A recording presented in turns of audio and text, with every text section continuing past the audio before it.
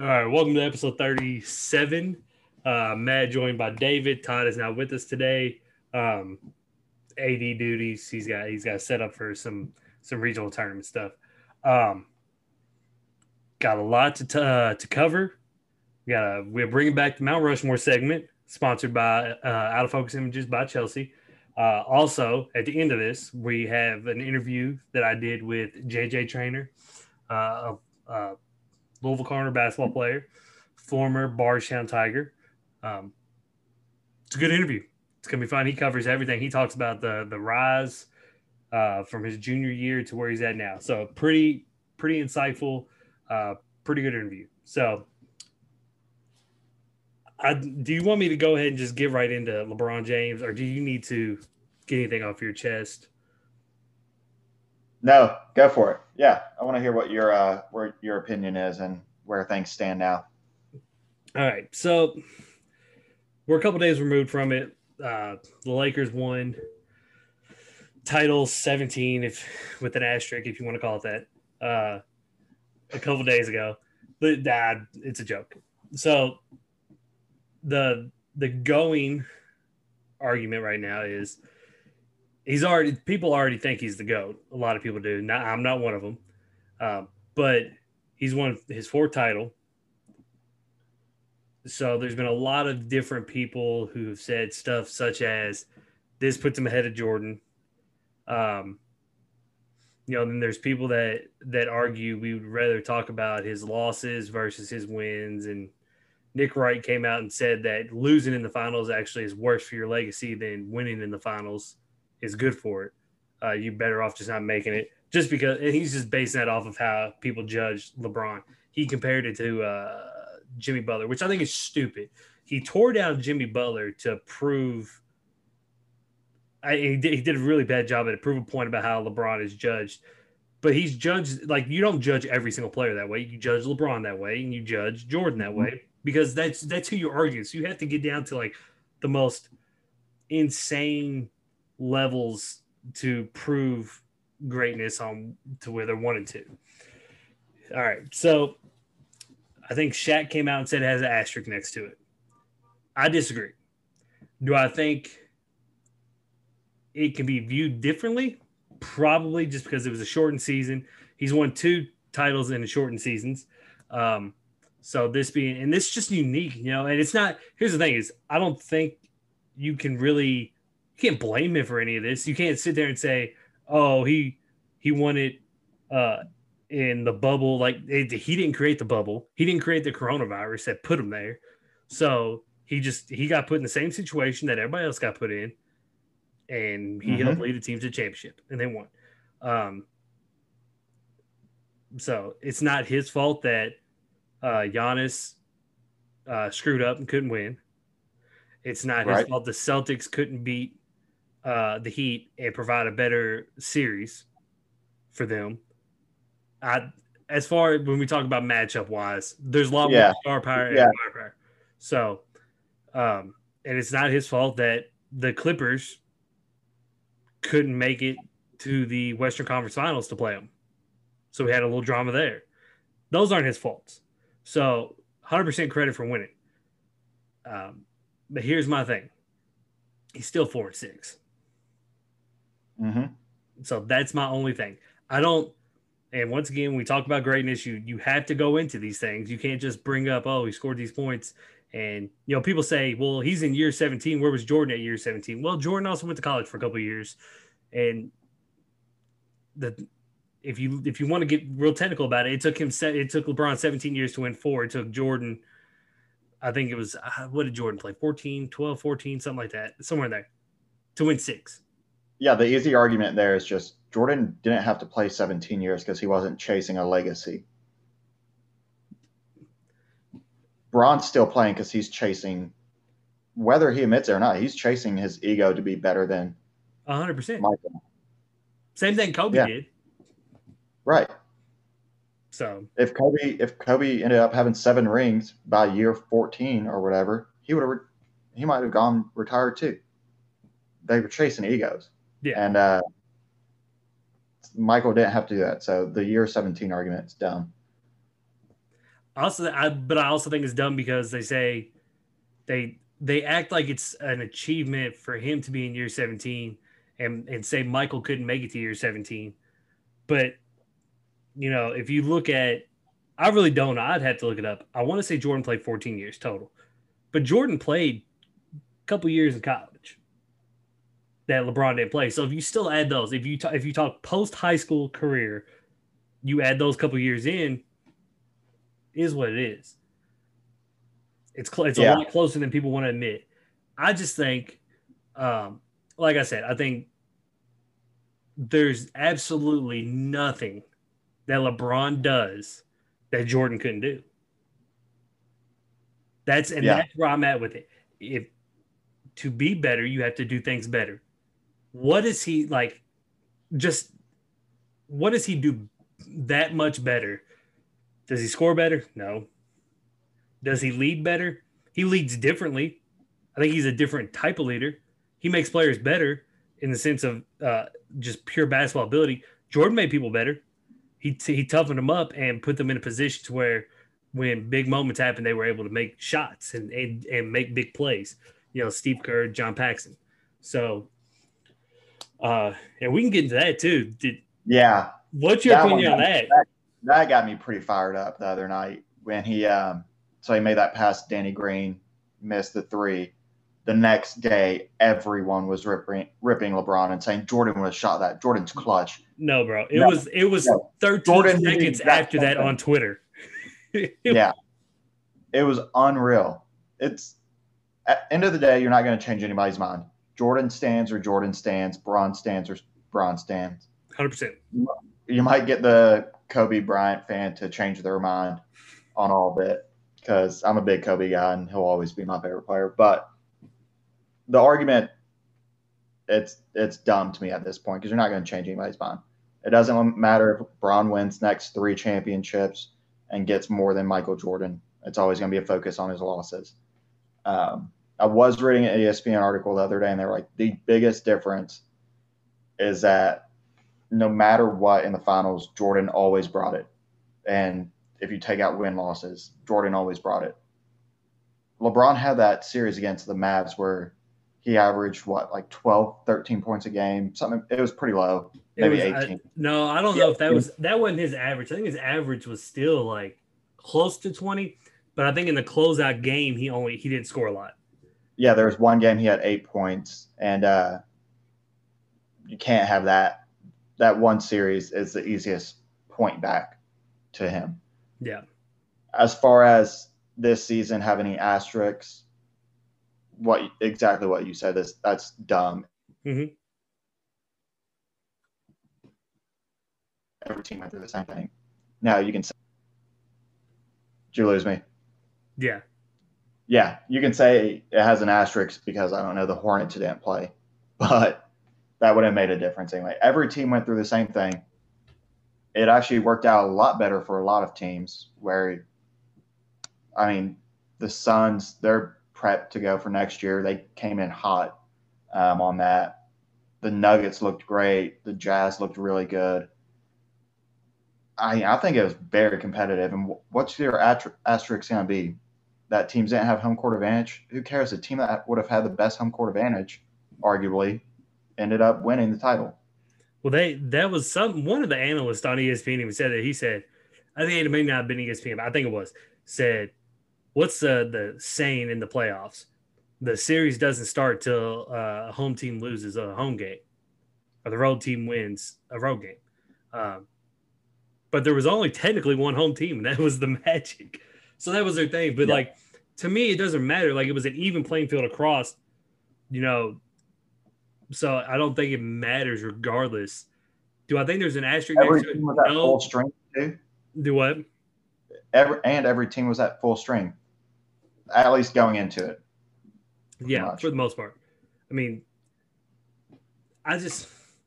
don't think you put an asterisk next to it. Do I think that when it gets talked about, it's definitely going to be talked about different? Because it's a different situation. Do I think you take anything away from it? No, because at the end of the day, you play the game and the best teams make it, best teams win. Regardless. Yeah. It's regardless. It's not, like I said in the start, And it's not LeBron's fault. It's not AD's fault. It's not the Lakers' fault that the Clippers couldn't hold up their end of the bargain. That was supposed to be the premier matchup in the playoffs. It was going through LA, and they were going to have to play each other to get to the championship. It's not their fault. Do what? To play the Bucks. Yeah. And the Clippers and the Bucks crap the bed. And when the season started, it was the Sixers and it was Toronto. We were projected like 8th or 7th power rings. I don't know if that's the East or if that's just in the NBA in general. So us making it to the Eastern Conference Championship it sucked that we lost for me as a fan, but we overachieved. Do I think we would have won the championship? No, I don't. We had too many holes in spots that got exposed, or that that we couldn't. If we couldn't handle Bam, it's not a shot at Bam, but we couldn't handle AD. Yep. I'll just put it to you, and that's your big mismatch. Now we play them. AD ends up winning the freaking MVP because he goes for 40 a night on us. So, talking about all these other teams at the Clippers and the Bucks and the Sixers who can't make that jump, that's another argument for LeBron's greatness. Is past 10 years, 11 years, because he missed playoffs that 1 year that he was injured most of the year, right? Last year. Yeah, his team has not faltered and not been mentally strong enough to miss that. He has carried them and wheeled them to the finals for 10 straight years, other than last year when he was injured. Yeah. Listen, and that shows that he is the greatest player in the world. Yeah, and I've never had a personal issue with LeBron. My disliking for him has always been his fans. That's been since like they called him the GOAT in like 2007, rubbed me the wrong way, and it's been that way since. That's why I have a disliking for him. And now I just kind of nitpick stupid stuff that he does that if Jordan would have done it, I probably would have chuckled. LeBron is going to give you differently. But my thing is, and I'll talk about this. Like I said, I think that it's a legit championship. He won it. They won it, regardless how they want to look at it. But I think it's unfair to say anything about him not shooting that shot and passing it to Danny Green. Because, yes, when Jordan shot it, I think you can make the argument for it. But we've also seen him pass. Yep. Plain and simple. You know what the difference was?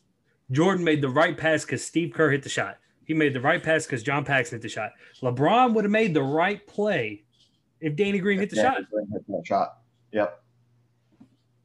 And I think it's unfair to judge him for that. I also think it's unfair because Markieff Morris got the rebound and then just turned it over. They had another chance. He went straight J.R. Smith, Golden State Warriors series right there. Just what are you doing?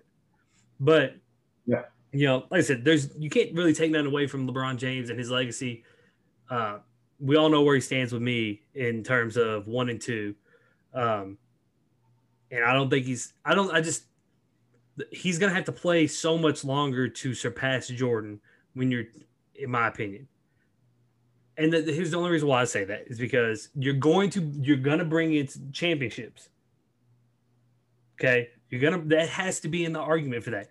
Just like with, quarterbacks, that it's unfair that an individual has to be judged on a team's success instead of just his. It's unfair. Now, he's going to set the record for everything.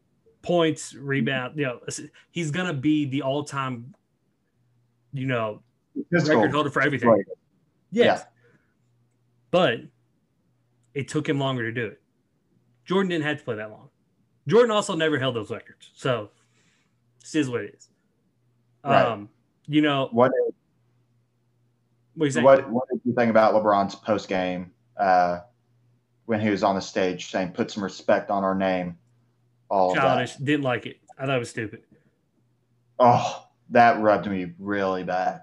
It's just all right, you are the number 2 player ever, maybe number 1, depending on who you ask. You got another top 5 player in the world on your team. You're playing for arguably the most successful franchise ever. and you're playing a lesser opponent too. Like there's nobody, and unless it's Heat fans, nobody who's not slanted one way or the other. An objective Really basketball. believed, yeah. So, and everybody predicted it at the beginning of the year, at the beginning of the bubble, at the beginning of the playoffs that the Lakers are going to win. Stop saying people don't respect you. I understood what he was trying to say.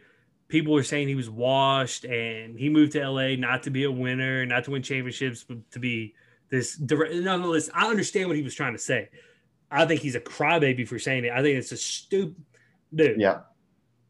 Like if you would have beat, like I'm saying, if you would have beat Giannis, then you can say it because people said that Giannis was better than him this year, won the MVP. Yeah. So that's a different situation. But you beat Jimmy Butler, who's always been a fringe superstar, all-star. There's a difference. He's been a fringe guy. I think he definitely moved into that superstar status this year because he is a complete he kind of, in a LeBron way, changed that team. Mm-hmm. You remove him, they suck.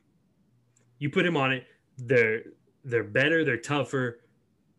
You know, it makes them better. So not comparing the two, but I just think it was it didn't, I'm not gonna say it rubbed me the wrong way. I just thought it was stupid. I think he picked say it against the Bucks. Say it after you beat the Clippers in the Western Conference Finals. Say it, like get on the podium and say it then. Put some respect on the Laker name. Don't forget who the Clippers were. Those shots then. But like you beat the Heat, bro. Yeah. Like I said, got what he was trying to say. But I mean he's got plenty of people who pump him up to a level that I don't think anybody ever did for Jordan. Every day. Kendrick Perkins, Nick Wright, God. Most disgusting human beings ever. I can't stand him. Nick Wright, I hate Nick Wright.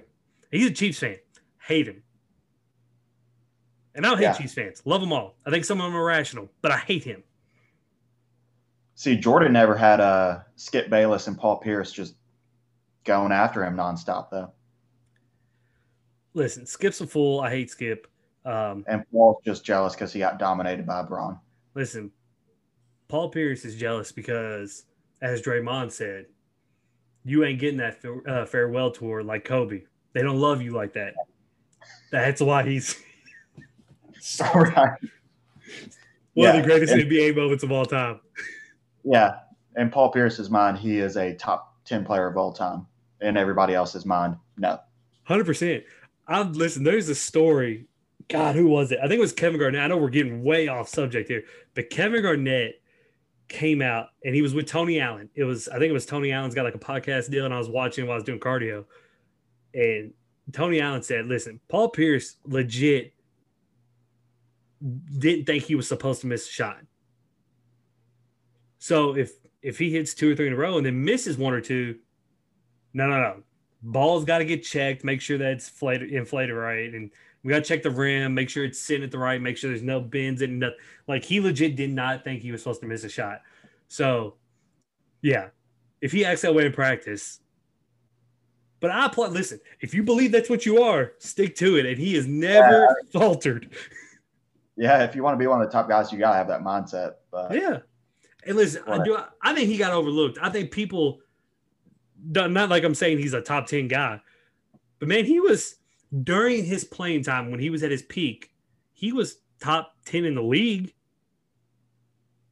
If you look like from a statistical standpoint, he was, my opinion. But like I said, kind of we got way off subject. We're talking about LeBron, we ended up with Paul Pierce. Granted, Paul Pierce, I mean, it does tie in. It's all full circle because Paul Pierce deeply believes he's better than LeBron. So God love. So what do you think about playoff Rondo? It's a real thing. Listen, I got an argument. If you ever think you hate being called playoff Rondo? I have no idea if he hates it. But listen, there's multiple things I can go with this one on because I got into a full-blown argument with one of my buddies, Justice. He acted like I said Rondo could be a high-level, valued starter that is like an elite top 15 point guard. He really believes that I said that, and I didn't. And there's video of it, so I've got proof. What I said was Rondo on a title contender adds a value that you don't get from most point guards. He's a champion. He's got one of the highest IQs in the NBA. I personally think he's got the second highest IQ in the NBA behind LeBron. Yep. And I don't think it's close. I think he knows plays that you're calling. Like there's a story that somebody was calling a play. I think it was who was it? I don't remember. But they were calling a play, and Rondo looked over and said, "You don't have that play. It's fake." And the coach was like, "Damn, you got me." Like he's that. So like I think that Rondo gets disrespected because I think that there's certain stigmas about him that have stuck. He's tough to coach. He's a jerk, and he can't shoot. Like just those things have always stuck with him. I think he shot at a very well, respectable clip this year in the playoffs. And I think he was probably the most important role player to that team. Yeah. There was I saw another quote the other day where it was like when Rondo joined that team, he said no team can beat us in the playoffs if me and LeBron are together. 100%. They're dogs. They got that dog mentality that nobody's going to beat them and nobody's going to outwork them. Yeah. And that's proven. I mean, could you imagine having to you remove the coaching from the coaching aspect from it? You have to step on the court against the two smartest players in the NBA who know everything you're going to do. No. Could you imagine? Like, you can't beat it's hard to beat that. Yeah, I mean, especially like the Heat too, when they were starting so many young players with Bam and Duncan Robinson and Nunn and Tyler Hero, you can't. They're going to get outsmarted by Rondo and Bron every play. And listen, to go back to the start of this, if you want to pull something out of what does this championship mean, they bullied a bunch of little kids. Yeah, that's the one thing you can really say. But I'm a playoff Rondo guy. I love Rondo in general. Loved him when he was at Eastern High School in Louisville. Remember watching him play against Mel. I love Kentucky Rondo. His time in Kentucky was so bad, they had to get a team psychiatrist who had to travel with the team. I don't know this story. That's a fact. I don't know. The rumor's always been that him and Patrick Sparks hated each other because one of them ended up hooking up with the other one's girlfriend. I don't know how true any of that is, but that's always been a rumor. And that was kind of where like the team psychiatrist had to come in because like there was players that just shut down during the season and people needed some emotional help. So Tubby had to bring one in. That's awesome. But like I said, I tweeted about it today. I think, the signs that they put up in Louisville, Louisville's so-and-so, they need to have a Louisville's Rondo. If you can have a Louisville's Jennifer Lawrence, you can have a Louisville's Rondo. Jennifer Lawrence hasn't done for the city of Louisville what Rondo's done. Rondo created a school. Yeah. He has created. I don't even know. I don't know what it is. It's in like an academy. He has created different things for underprivileged youth. He has done a lot. Now, granted, you don't ever hear about it because Rondo's not a talker. Like away from the court, you don't like Rondo. You just don't hear nothing about Rondo because Rondo's never involved in anything. So, I just think that playoff Rondo getting his second ring, I think, kind of puts him into he's definitely, in my opinion, if you're talking about rings, he's the most accomplished Kentucky player in the NBA to play in the NBA. Yeah, I don't know, old time Kentucky players, what their level of success was. Because I haven't dug that far back. I can only talk about it in my lifetime. In my lifetime, he's the most successful. Like Antoine Walker won one with the Heat, but he won one and he wasn't that great at the time he won it. Yeah. There's nobody else really in our lifetime. You know what I'm saying? Yeah. Well, even before, because I looked it up, and it was like UK players who have won rings in the NBA, and there were a couple back in the 50s with the Celtics who won, I think, 3 or 4 rings. But that's it. And I remember growing up, like, there was nobody that I was a big fan of in the pros because who did we have? Tayshaun Prince at the Pistons, and He won two. loved. Did he win 2 or did he only win 1? Didn't they? That Didn't the Pistons Pistons? only win 1. They didn't win back to back. No, they went Okay, back to the finals against the Lakers and lost. that's right. So, and he was never the caliber of player that Rondo's been Right. from He that was standpoint. never the leader Yeah, on the court, yeah, never the go-to guy. yeah. It's wild to think about for the program of Kentucky to never have that sustained success in the next level. Now that's clearly going to change over the next 10 years, 15 years. Hell, it could change next year. If Rondo doesn't stay with LA, they win again, and AD stays. Does AD move in front of him? Yeah. I'd have to say so. Yeah, with all of AD's four all NBA teams, 7 NBA All Stars, Now I think he has to rookie. remain healthy, win Yeah, it and remain healthy afterwards. But yeah. I'm just saying, out of like Kentucky being the program that in the NBA, it's going to be that way for the next 15 years because you got Devin Booker who came into his own, Jamal Murray and Cat and AD, and then you got Shea and Tyler Hero, and it's just going to keep going and going for the next 15 years, even after Calipari leaves Kentucky and we don't put as many players in the league. yeah, no, I mean, like I said, I just there's there's something about that Kentucky thing.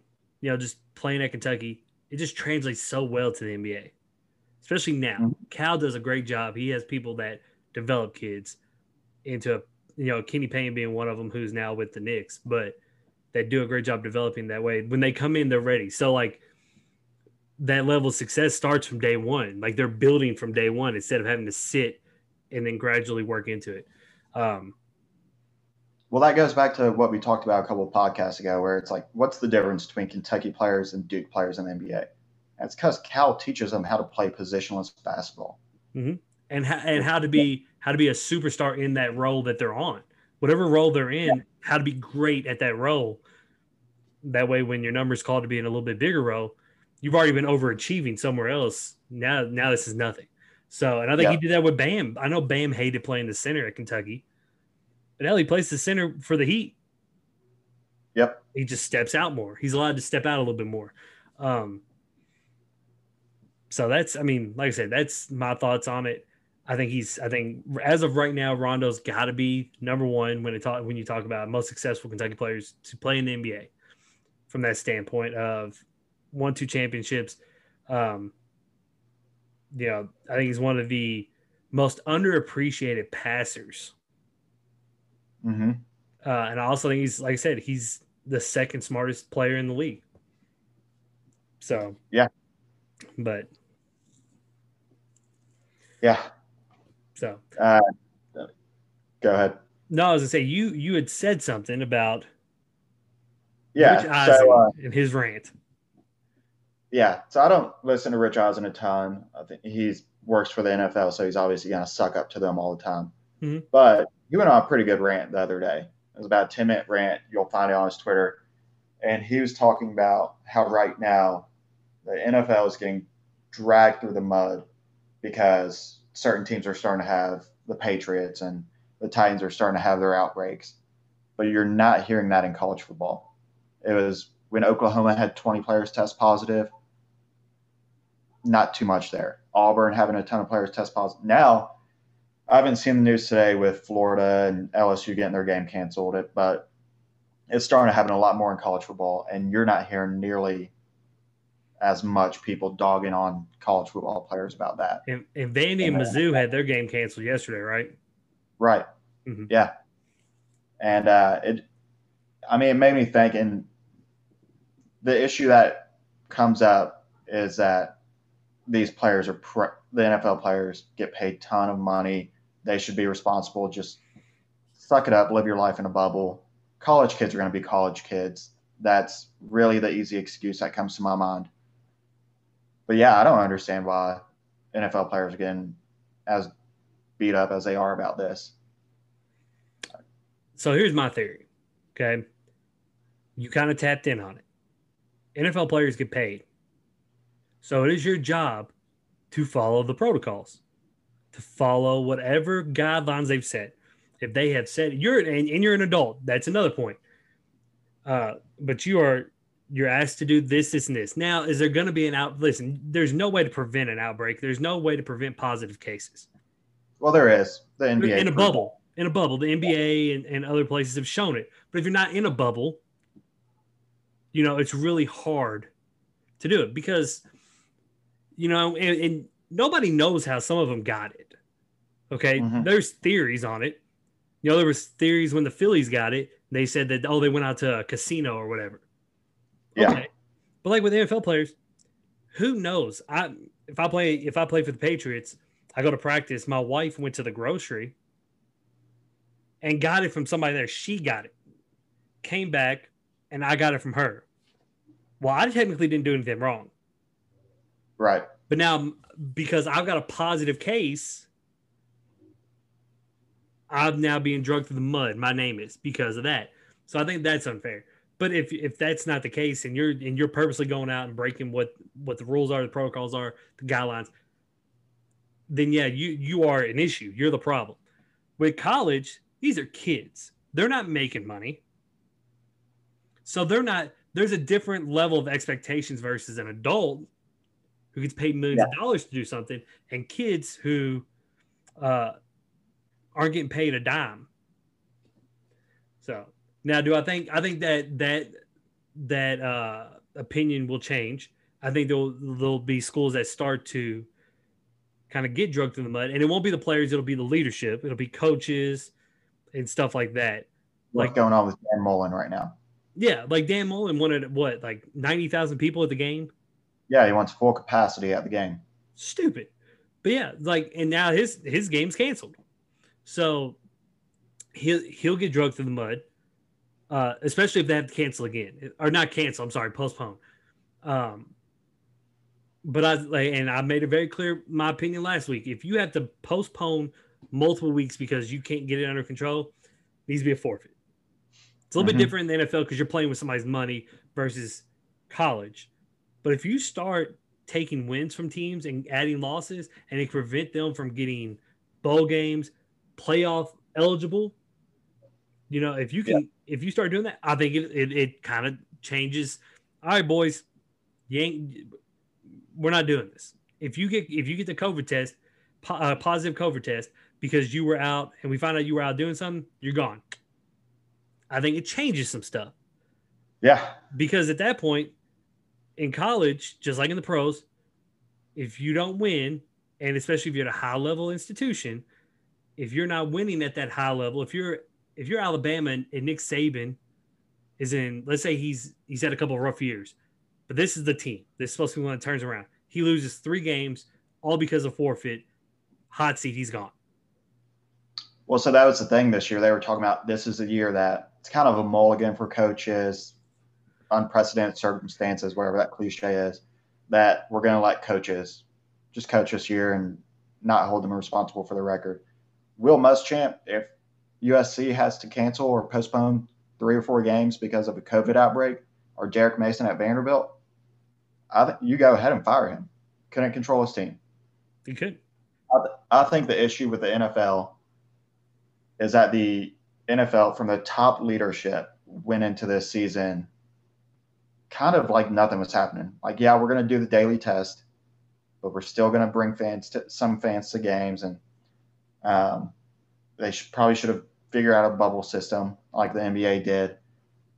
But to only make the schedule to where it's 17, 18 weeks like it normally is, you can't do that. And now you're shifting 8 teams around. And like Melvin Gordon came out and said last week, like, we prepared all week for a game and it gets canceled last minute. Sweet. Like, he used worse language than that. But yeah. And it's unfortunate for teams that it's not their fault. Right. Yeah, that's not fair. Yeah, So that's and what so I'm I think saying. Like, that's why the NFL is getting dragged through. Regardless of what happens with the players, the leadership at the top did not make plans for this. mm-hmm. And they should have known that game. If you're not doing a bubble, games are going to get changed around and postponed and potentially forfeited or whatever. Yep. Build that into your schedule. Figure it out. Don't try to act like it's a normal season. Yeah. I mean, I kind of had made a point a long time ago that when you change all the schedules, change everybody's schedules, and map it to where, all right, we can put these 4 teams in one city, and they're going to play in a bubble for a month. They have their 4 games, okay, or their 3, whatever it is. They're going to have their games, and then after, everybody's got a week to be removed, and then we shift around to now you're going to go to this bubble. Yep. That way, you have more control over it. The bubble works. Adam Silver proved that the bubble works, and he was NBA did it. WNBA did it. WMLS or the Women's Pro Soccer League did it. MLS did it. It worked for all 4 of those. The TBT was kind of the guinea pig. They started it, I think. Yeah. And it worked out perfect. That's what I'm saying. Like, the bubble works. It sounds stupid. There's a reason that MLB changed the playoffs to that. Where they bubbled up. Because they knew this is where our cash is going to be made. We got to make sure we keep a product on the field. So let's put them in a position where they can't fail. And a bubble's a hard place to fail. The ones who failed in the NBA bubble, Lou Will, kind of got a slap on the wrist. If you think about it, slap on the wrist. Now, the kid from chicken wings, do what? I would do the same thing for chicken wings. Little lemon pepper? Yeah. I mean, I get it. But the other guy was it from the Rockets? Yeah. Why can I think? Daniel House, wasn't it? Yeah. But his was sneaking somebody into his room. He brought somebody in. So that was a little bit different. That's what I'm saying. Like, and they handled it. They sent him home. So yeah, kind of strong arm the penalties. Like, listen, this is what the penalty is. There's no way around it. Not a 3-strike system. Hell no. Listen, it's 1 strike, you're out. It's like to make sure that we can keep a product on the field, whatever sport it is. If you're not going to have a bubble, there's a 1 strike and you're gone. Yep. And it's the teams at that point. NFL says you're gone. You're done for the season. It's a choice by the team whether or not you get paid. Now, there's going to be some breach of contracts, I'm sure, and some lawsuits if teams are threatening not to pay guys. But I think I've said it since day one. They need to sign a waiver. 100% liability. You're choosing to play. If you screw this up because you were selfish, you don't get paid. Do I think NFL players will sign that? I think it'd be really hard to get an NFL player to sign it because they're. But at the end of the day, if football matters to you, if any sport matters to you, you'll do whatever is necessary to maintain the status quo. And there's a lot. You see it. It's not a bunch of teams. 2 or 3. Yep. So. Yeah, I mean, it comes down to leadership because I'm not going to rip the players for it because, hey, I go out and grab dinner sometimes, and I've been out to breweries to get drinks. Yeah. I get it. 100%. I go to the gym. I go to one gym that doesn't require a face mask at all. None, like at all. I go there half the time. Go to Planet Fitness the other half the time, where they only require it when you're walking around the gym. Once you start working out, once you're on a machine, you don't have to wear it. So, could easily catch something there. I go to work where my work does not require one to be worn. Yeah, you know what I'm saying? Like, I put myself in the position to where I could possibly catch it too, but that's my choice. And I'm it's also not millions. So. Yeah, I'm not playing for $1 million contract, and if I catch it, it ruins it for me. Yeah, my risk reward is a lot different than theirs. Huge difference. So yeah. we've got our Mount Rushmore segment, correct? Correct. You came up Doing, with it. Yeah, we're doing Mount Rushmore of game day, your game day spread, your snacks, your eats, what you want at your tailgate or on your counter because you're having the boys over. Or Okay. girls. Girls like sports too. So, We're inclusive here.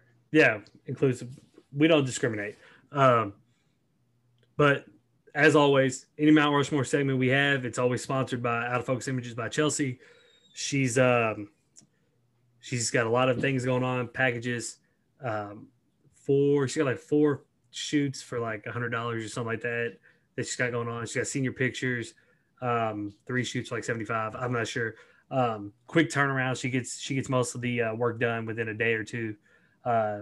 Something sent back out. So find her page on Facebook, message her if you have seniors who need pictures, juniors who are going to need senior pictures in the future, or if you just want to take some cute family pictures coming up for the fall and Christmas and do all that cute stuff. So, but I don't do pictures, man. It's just not my thing. Yeah, same. So, I mean, we all seen how we reacted when we went to Florida and we had to take the giant family pictures. Yeah, it got weird. It did. So, do you want to, since this is your baby, do you want to start? Yeah, I mean, I brought it up 3 minutes before we started this podcast, so I haven't put much thought into it. But it was a solid choice. I like it. It was not something that would ever cross my mind. Yeah. All right. So we're also allowing you get one drink choice because you got to have some brews or some cocktails at your tailgate. So number one off the board, we're going with buffalo chicken dip. No brainer there. Number 3, pimento cheese. Love that. Never had it when I was in Kentucky, but it's the Carolina in me now. Get a little spicy pimento cheese dip. Ooh. Number 2, this is where it's tough for me. The one that is consistently coming to mind is just buffalo wings. And just cruising through those. And then number 1, it's absolutely the most important. It's just a fresh Busch Light, just freshly squeezed. You go ahead and it's going to go down your throat pretty smooth, and just take a couple to the house. Yeah. So you went 3 foods, 1 drink? 3 foods, 1 drink. I thought we were and I made sure what was most important. thought we were doing 4 foods with the addition of a drink. Whatever you want to do, man. Well, what's your 4th food? Well, see, on my Mount Rushmore, there's only 4 heads, right? No, mine too. But you said like the complimentary part of it was the beverage to wash it all down. But we still had to pick 4 for the Mount Rushmore. This is like the beverage is like the guy who takes the tourist guy, like he takes the tourists around to show them everything. Okay, that's fair. Put me on the spot because I can't think of much else. So we're gonna put some queso with sausage in there. Solid. Obviously, I'm a big dip guy here. Yeah. There we go. Okay, so I'm a little bit different. I don't do all the dips, but I'm gonna say good snacking. Good snacking. Yeah, I know. But for me, I don't snack, so I'm just gonna go with foods. Okay. I gotta go with the Johnsonville's better cheddar sausage brat thing that they got. We got a package in the fridge. I'm waiting to bust it open this weekend. So go with that. Bust it.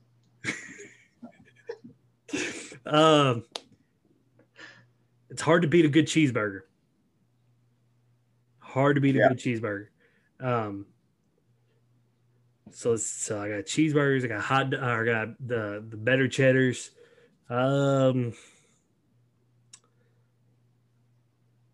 Number 1 is the sausage queso dip. Yeah. It's not even close. Like I think I asked Chelsea to make that every weekend. It's so easy to make too. Yes. And then I would say number 2 would be kind of like just any chicken. Any baked chicken. I think use with some barbecue on it. Can't be just like plain baked chicken, but I'm talking like grilled with some barbecue spread on it. I go with that.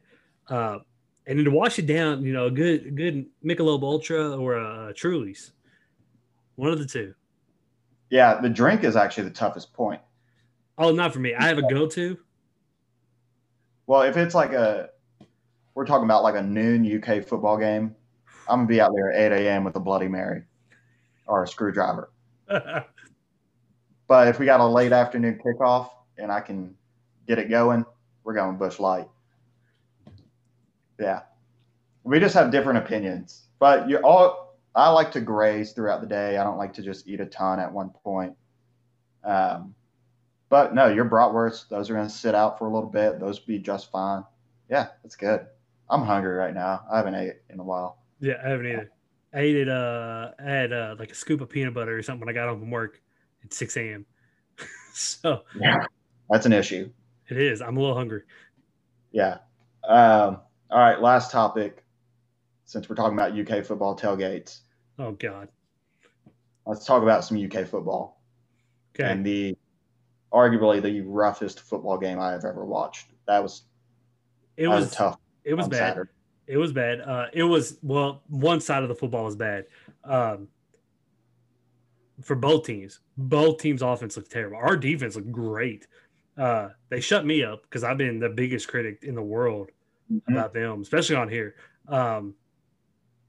Bossman Fat has been listening to Sideline Junkies. He must have been. I haven't gotten a text or nothing from him or a tweet. So I don't know. I don't know how much he hates me. Maybe I'm the motivator. I don't know. He may have a picture of me up on the wall with a little quote that says, "You can go back to LSU. Quit talking that smack." I don't know. Possible. Yeah.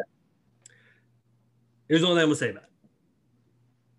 Outside of we all got our prediction right. Tyler was the one that was right. He said 10 plus.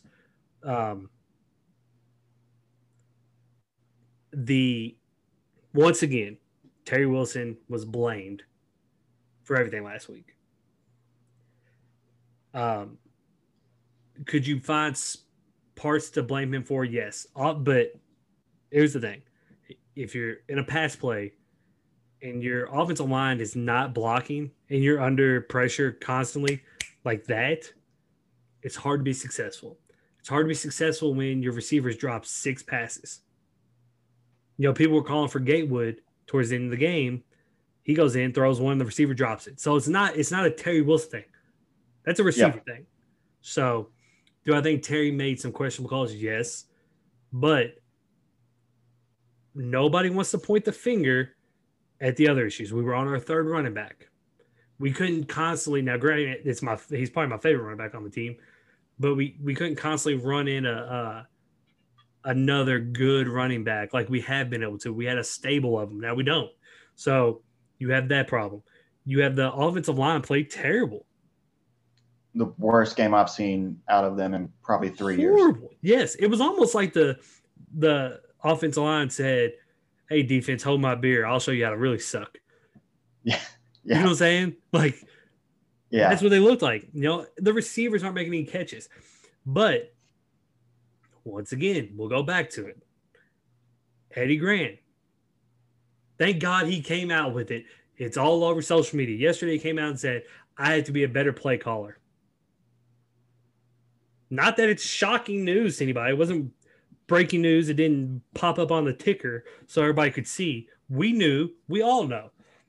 But I think he kind of gets to skate under the radar because people want to blame the people who are on the field versus the people who are supposed to be putting them in place to be successful. Eddie Grant has done a terrible job of making Terry Wilson successful or giving him the opportunities to. Just my opinion. I've argued with plenty of people. And then people said, people want to criticize Terry Wilson for how he played the entire game, but say, Eddie Grant didn't need to do this, that, or the other because we had such a comfortable lead. He didn't need to open the playbook too much. Like, bro, I don't know who they think we are, but we are still Kentucky. We are not Alabama where you're saving plays because it's going to matter when you play an Auburn or somebody to get to a national championship. That's just not who we are. That's not what our playbook is going to be preventing us from. So, stupid opinion. But people need to start treating Eddie Grant the same way they want to treat Terry Wilson. If his head's on the chopping block, so is Eddie Grant's. Yeah, I think it's the first game where you can criticize Terry. Not to the extent that, hey, let's get Gatewood starting. I think it was a terrible game for everybody on offense and offense affiliated. So Eddie Grant, garbage play calling, offensive line, horrendous. Terry missed a lot of passes, so you can get after him on that. And then the receivers continue to be an issue where they're dropping every pass. I'm excited about the defense, though. They finally looked like the defense that they were supposed to look like. Yeah, well, I mean, the only bad game they played was against Ole Miss. Auburn looked pretty decent. They got into some unfortunate positions where Auburn only had to go 20 yards for a touchdown, so that the score looks a lot worse than it should be. Mm-hmm. But the defense looked really good.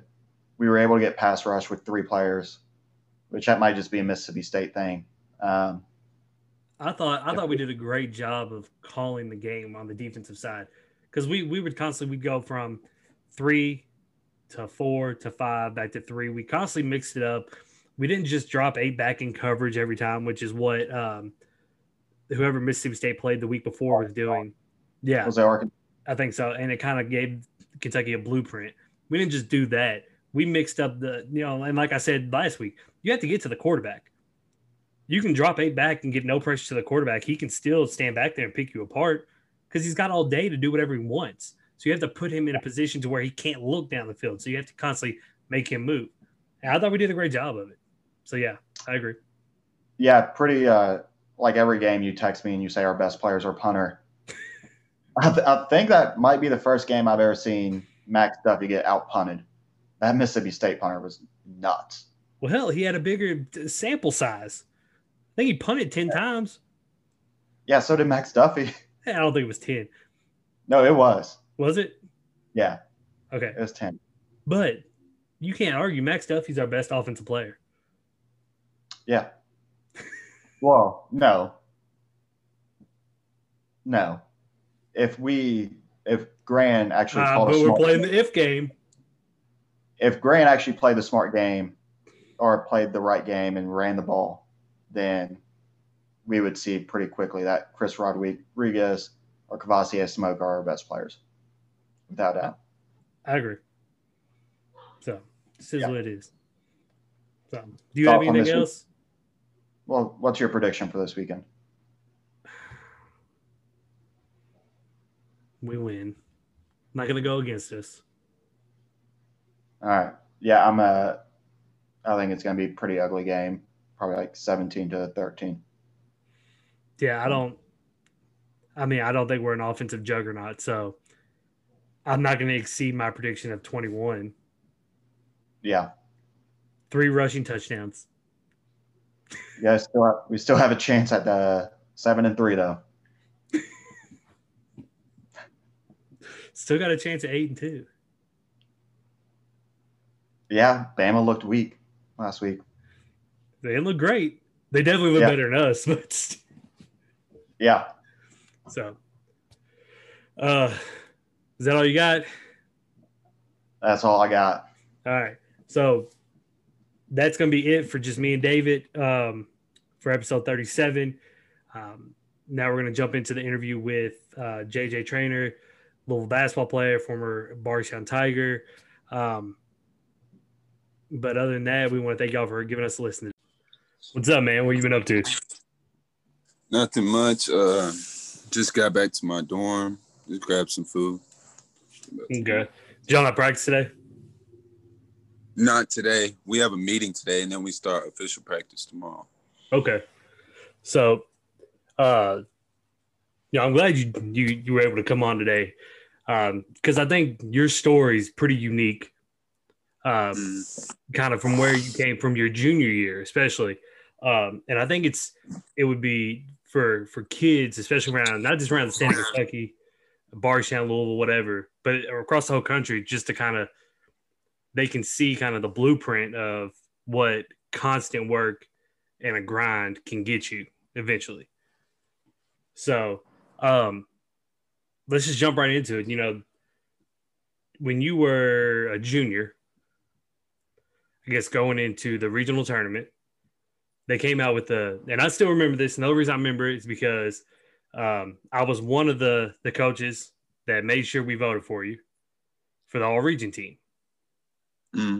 But you didn't really, you didn't get a lot of love across the whole region for that. Did that, was that kind of what started the fire for you? Yeah, I'd say during junior year, what really started it a little bit was the Trinity game going against David. And that kind of made me realize how much better I have to be, because a lot of coaches came to see me, but no one talked to me after that game because I played so poorly. Okay. So after that, I really got mad about it. It helped me pick up. And then going to the region, and I saw, I still remember the practice, Coach B came up to me and was like, "Did you see they left you off or whatever?" And I was like, "Yeah." And then that really made me mad. And after that, in districts, I took over and then played really well in our first region game. And then after that, that's when I started working out more with Dion and Coach B every day and just continue to get better. So that's where I was going to go next. After your junior year, you kind of, or maybe even during, you were kind of introduced to Dion Lee. And things for you just changed. The development and Dion Lee, I think even outside the state, is very well known at this point. He's got his hands on a lot of different very successful basketball players. Romeo Langford, he works with Rondo, D'Angelo, and you now. So what was getting with him like for you? I mean, did he just completely change everything for you, the way you thought about what purposeful work, like a workout is, what a purposeful workout is as far as getting better? Did he change all that for you? Yeah, definitely. As soon as I met Dion, I actually met him my sophomore year, but I didn't work out with him. And I actually turned him down and went to another AU team. And he kept texting my mom, wanted me, kept on, throughout my sophomore and junior year, and kept asking her, can I get him? Can I get him? I didn't go. But then I want to say October, right before my junior season, that was my first workout with him. And then he just he immediately was real with me the whole time. And after the season, we picked it up, and he never was soft with me and just kept it how it was. And he really opened my eyes to know how much work I would have to put in, and knowing how good I have to be. And this is for real. Money's involved. This isn't a game. Yeah. And things like that just made me realize the seriousness of it. Yeah, and he doesn't play any games, right? During the workout, if you aren't going hard, he lets you know. Oh yeah, he's gonna let you know for sure. Yeah. So, going into that summer, you start training with him. You're with his AAU program. You don't have any offers yet. Some interest. Who was the first team? Because you blew up, and it was the craziest thing to see. At the time I was in between where I was going to be. I was moving from Campbellsville to Bardstown, so I kind of kept up with it. Your rise from where you were to where you ended up was insane to watch. So who was the first school? Who was the one that jumped on you and it just changed everything?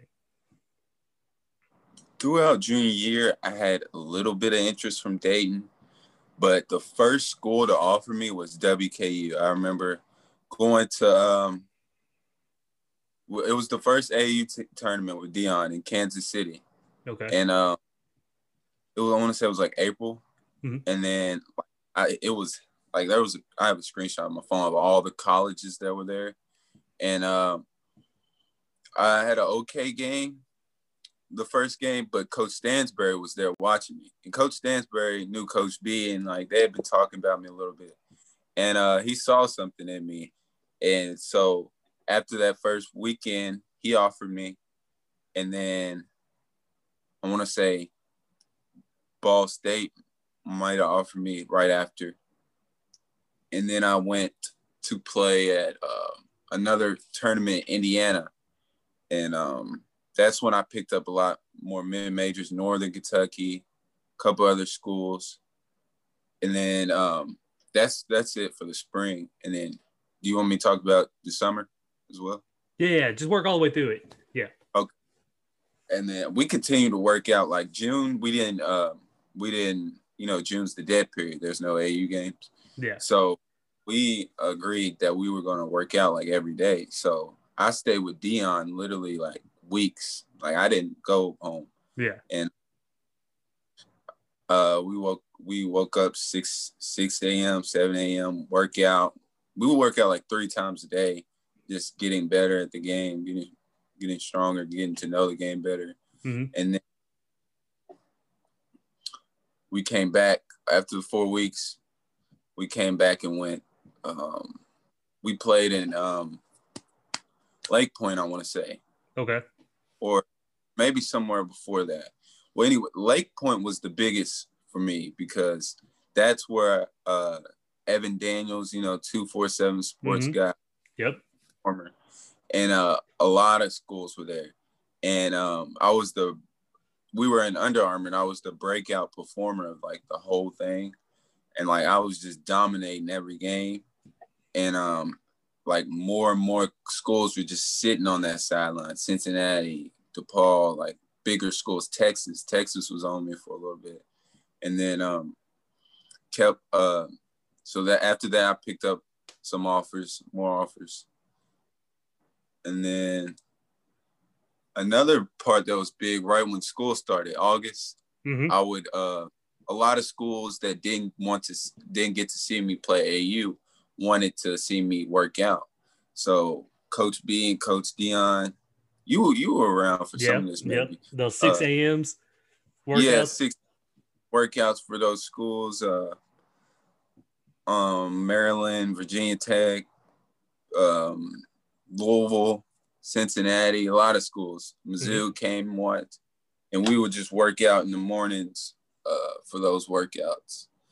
And I picked up some offers for that. That was about it. And then after that, I had a certain, this is the schools I'm looking at. Yeah. But overall, it was crazy because like how I went from like all the interest and offers and how much better I got in 6 months was crazy to me. Yeah. Like I didn't think it was. Sometimes I didn't think it was real. Like I want to say like before I committed, I was just sitting in my room like, dang, this is crazy. Like I'm really about to commit big school. 6 months ago, I didn't have any offers. But it just shows like don't ever give up and continue to work at it, and anything's possible. Yeah, 100%. And I know that's got to be a tough decision. Trying to pick between schools that you had a relationship with for a very long time, since almost from day one of the recruiting process to the very end. Was it, for you, your dad playing for Louisville, having, I'm sure you were a Louisville fan growing up as well, having a few ties to it. When Louisville offered, was it like, all right, it's a done deal? Did you know at that moment, or were you just kind of open-minded still? No, I was open-minded still. It wasn't. Okay. It was more of a deal to my family. My family was very happy about that. But to me, honestly, it never really, like, it was a big deal to me, but I was still, like, open-minded. Like, I was not for sure going there. Yeah. And me and my family talk about it, and I would, like, at times I would want to go to another school over that. But, like, as the recruiting process and I got to know the coaches better, my feelings started swaying to Louisville more. But at first, I was still like, I like here. I still like here. I like there. Yeah. I'm not out to take away from all those people I met, all the coaches I've got relationships with, just to go here just because it's home. Yeah. But it was definitely a long process and a hard process, a lot of thinking and talking between my family of trying to pick the school. But I'm sure we made the right decision. Yeah, I 100% agree. I mean, I know you could kind of see it just kind of in your body language, and just after you were able to commit that day, you had your ceremony and everything, you just looked at ease, like the weight's off your shoulder. You can now just go back to just playing basketball. And that was, that was, I know, big for you, because it's not something you don't want to constantly go through that for a very long time. Like, I never understand how kids they've got a top 11 and then a top 7 and then a top 3, and this thing spans out for like 2 years. I don't get it, because I think it would be mentally just stressful. So, but like I said, you got that out of the way early. You had a hell of a senior season. We make it to the regional championship where I don't think Bardstown had been for a while. You were and I don't think anybody's gonna argue this with me, but you were probably the most dominant player that walked through the doors that whole week at Taylor County. I don't think and I would say that in any game we went into, you were the most dominant player in the gym. So, do you feel? And you know what? If you don't want to answer, you don't have to. But you got co-player of the year for the 5th region, right? By, I don't know. I think did you get it outright by one group and then another group voted you co-player? Yeah, I got co-player, and then another group said Alex was. I want to say. Okay. So, and like I'm saying, I don't want to take nothing away from Alex. Great player. But I said it all last year. I said, we got the best player in the state, plays for Bardstown. So I know for somebody who's worked as hard as you have, when it comes around to getting that acknowledgement, getting those awards, you want those awards, because it's kind of like, this is my gift for what I put in. So did it bother you at all that some people considered you a co-player of the year and some people didn't even give it to you for the region? Definitely. It definitely bothered me. When that came out, I was really actually pissed off because I feel like I was the better player. I feel like I was the best player in the state. But I also have respect for Alex, and I noted I seen what he has done over the past 4 years, averaging double since his sophomore year, I think. Yep. And he had the career, I would say, but I just felt like that award was like of the year, like that year. Who was 100% player that year? And I feel like that was me. But I can't be mad at that. I mean, I am mad at that, but I'm also happy he won. I'm not one of those guys that's just gonna hate on him for it. Yeah. But yeah, that did upset me a lot. I want to say I was pretty upset that day. So then you kind of fast forward. You have to fast forward a couple months because COVID hits and they're not able to do the Mr. Basketball Awards, when they were supposed to. So when that takes place, and I don't know, you may know, I don't know what you finished in voting. I don't think, I was never told, so I don't know. But like I said, once again, felt like we had the best player in the region. I felt like we had the best player in the state, in you at Bardstown. So I was a little upset. I have voiced that across social media quite a bit, especially when it happened. So did Coach B. But which one hurt more? Was it an equal kind of thing? Did you feel like you may not get it because you didn't get it the outright for the region, or what was your feelings towards it? Going into it, the Mr. Basketball, I was kind of nervous of not getting it because I didn't get 5th region.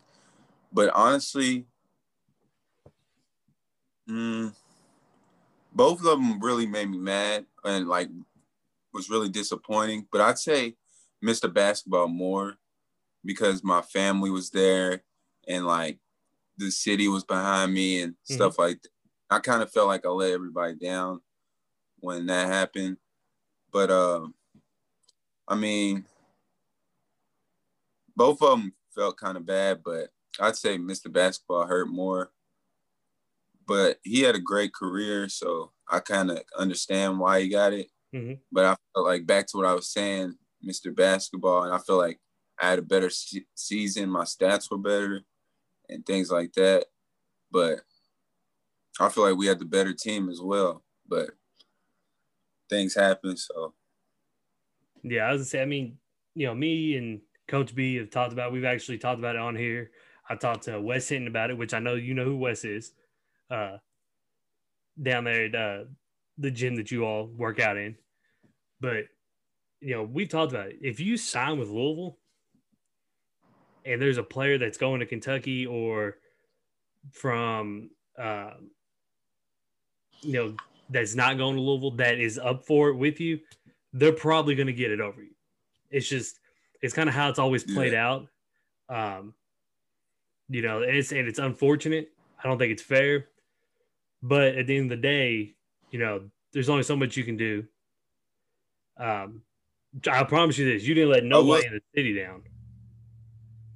Yeah. Yeah, I will say though. I will say that I feel like what really hurt my case was the beginning of the season. The beginning of the season, I was in my head so much. I was thinking like, I've never been like held to this high expectation. Now, like coming into the season, everybody was like, why? Like some people were like, why did he get this? Like he's not. I haven't seen Jay. They didn't see me play in the summer. Yeah. Or they haven't seen the progress. Hey, they think I'm still the same player from junior year. So going into it, they was like, why is he getting this? Why is he that? He's not even like that. Things like that. So I had that all in my head and trying to prove them wrong. And I was playing okay, but I wasn't playing how I was towards the end when like after January when I just stopped worrying about that and just started playing my game. Yeah. But I feel like towards the beginning and like King of the Bluegrass, I should have played way better and things like that. But I was just in my head. And just once I stopped listening to that, and then I feel like my second half of the season was so much better. And if I would have kept that second half, like did the first half like I did the second half, I feel like I would have won it. But yeah. So, you know, trust me, I agree 100%. You know, I felt like there was games where you would try to do stuff because you felt like you had to prove that you were who people were saying you were to people. And once you just kind of like, you went with it, you just hooped. Like there was nobody in the gym. And I don't know if you remember this, but it was I don't remember I think it was the E-Town game. And I said, they can't stop you in the paint. Just go dominate them in the paint. And I know, and like, for you, somebody who can play on the perimeter, most people don't want to hear go dominate in the paint. Mm-hmm. You know, because if you can play on the perimeter, you want to play on the perimeter. I understand how the game is. I ain't stupid. But, you know what I'm saying? But you did. And I don't, like I said, I don't know if you remember that there was, I know I talked to you, Jarrell, and Javon, but I told you that. And I think you scored, I don't remember how many points you scored in the game, but I want to say you had 16. You had 27. So you had 16 in the paint. And I think you shot like 90% in the paint. And I was thrilled. I was like, listen, I told him to do something. He did it. And he's the most dominant player in the gym. Nobody's stopping him. Now, you know, we didn't get the result we wanted. Do you feel like that not accomplishing going to state, does that bother you? Or do you feel like as an individual, you accomplished everything you set out to accomplish in high school? Obviously I would have wanted to go to state, but I'm not upset with how my season went. Yeah. But I think I would have won that game. I wish I could have got that game back. felt like we were up at halftime, weren't we? Yeah, like sure. maybe four. And then, but they played a good game. Just hit some tough shots. I think the time ran out on us. But it's definitely a fun time. Region was so fun. We talk about it all the time when I go back home. But I think going to state, even though it would have got canceled because of COVID, but just knowing we won the region would have been a good feeling.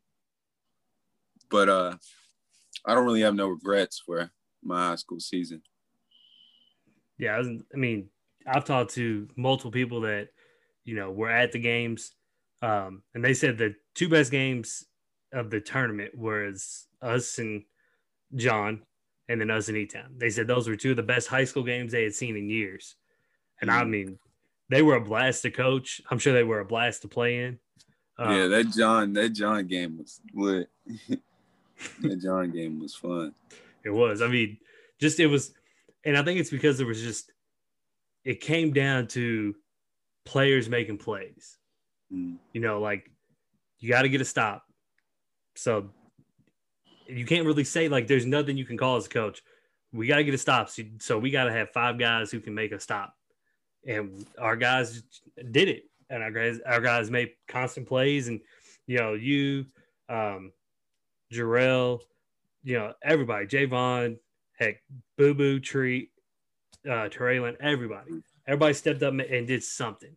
And, it made last year fun because halfway through the year, we're not sitting pretty. I think we were close to 500 at one point. To go from that to where we went to, man, it was a crazy ride. I want to say we won 15 games straight, something like that. It was something like that. I mean, after Christmas, things turned around and we started playing better. And I think, everybody started to get healed because we had a couple people with small injuries that just needed some rest. And we finally got it. But, you take that, what you accomplished and your success in high school, and you're taking it to Louisville, who has went through what they've went through in recent years. And you have a coach who's fiery, who has, a passion. I'm sure you've seen the video. That video is so funny. Hilarious. And that's and we told everybody, like, I thought it was what I thought it was, but I'm a Kentucky guy. So, but it's what I feel like the rivalry needs because I feel like it's kind of been missing. Now you have a coach who's like, I don't care to call Coach Cal out. We want the smoke. Like, that's what he's saying. And I like that because that's what you need in a rivalry game. You need that, like, we aren't afraid to step on the court with you. His catchphrase is never mind the fact. That was so funny. So, what are your, I don't want to know what his expectations are. I want to know what are your expectations? Maybe you and some of the players on the team, what do you all think you all can accomplish this year? Well, going into it now, a lot of people are overlooking us because we lost a lot of talent, lost a lot of seniors, and we're a young team. We only have 3 seniors, counting the grad transfers, I want to say. But I think we're a really good team, and I think we're going to surprise a lot of people. We don't have as much shooters as last year, but we are definitely a more athletic team. Everybody can get up. Everybody can rebound. Everybody's strong. We're a good team. So I think we're really trying to focus in on defense and try to become a defensive team.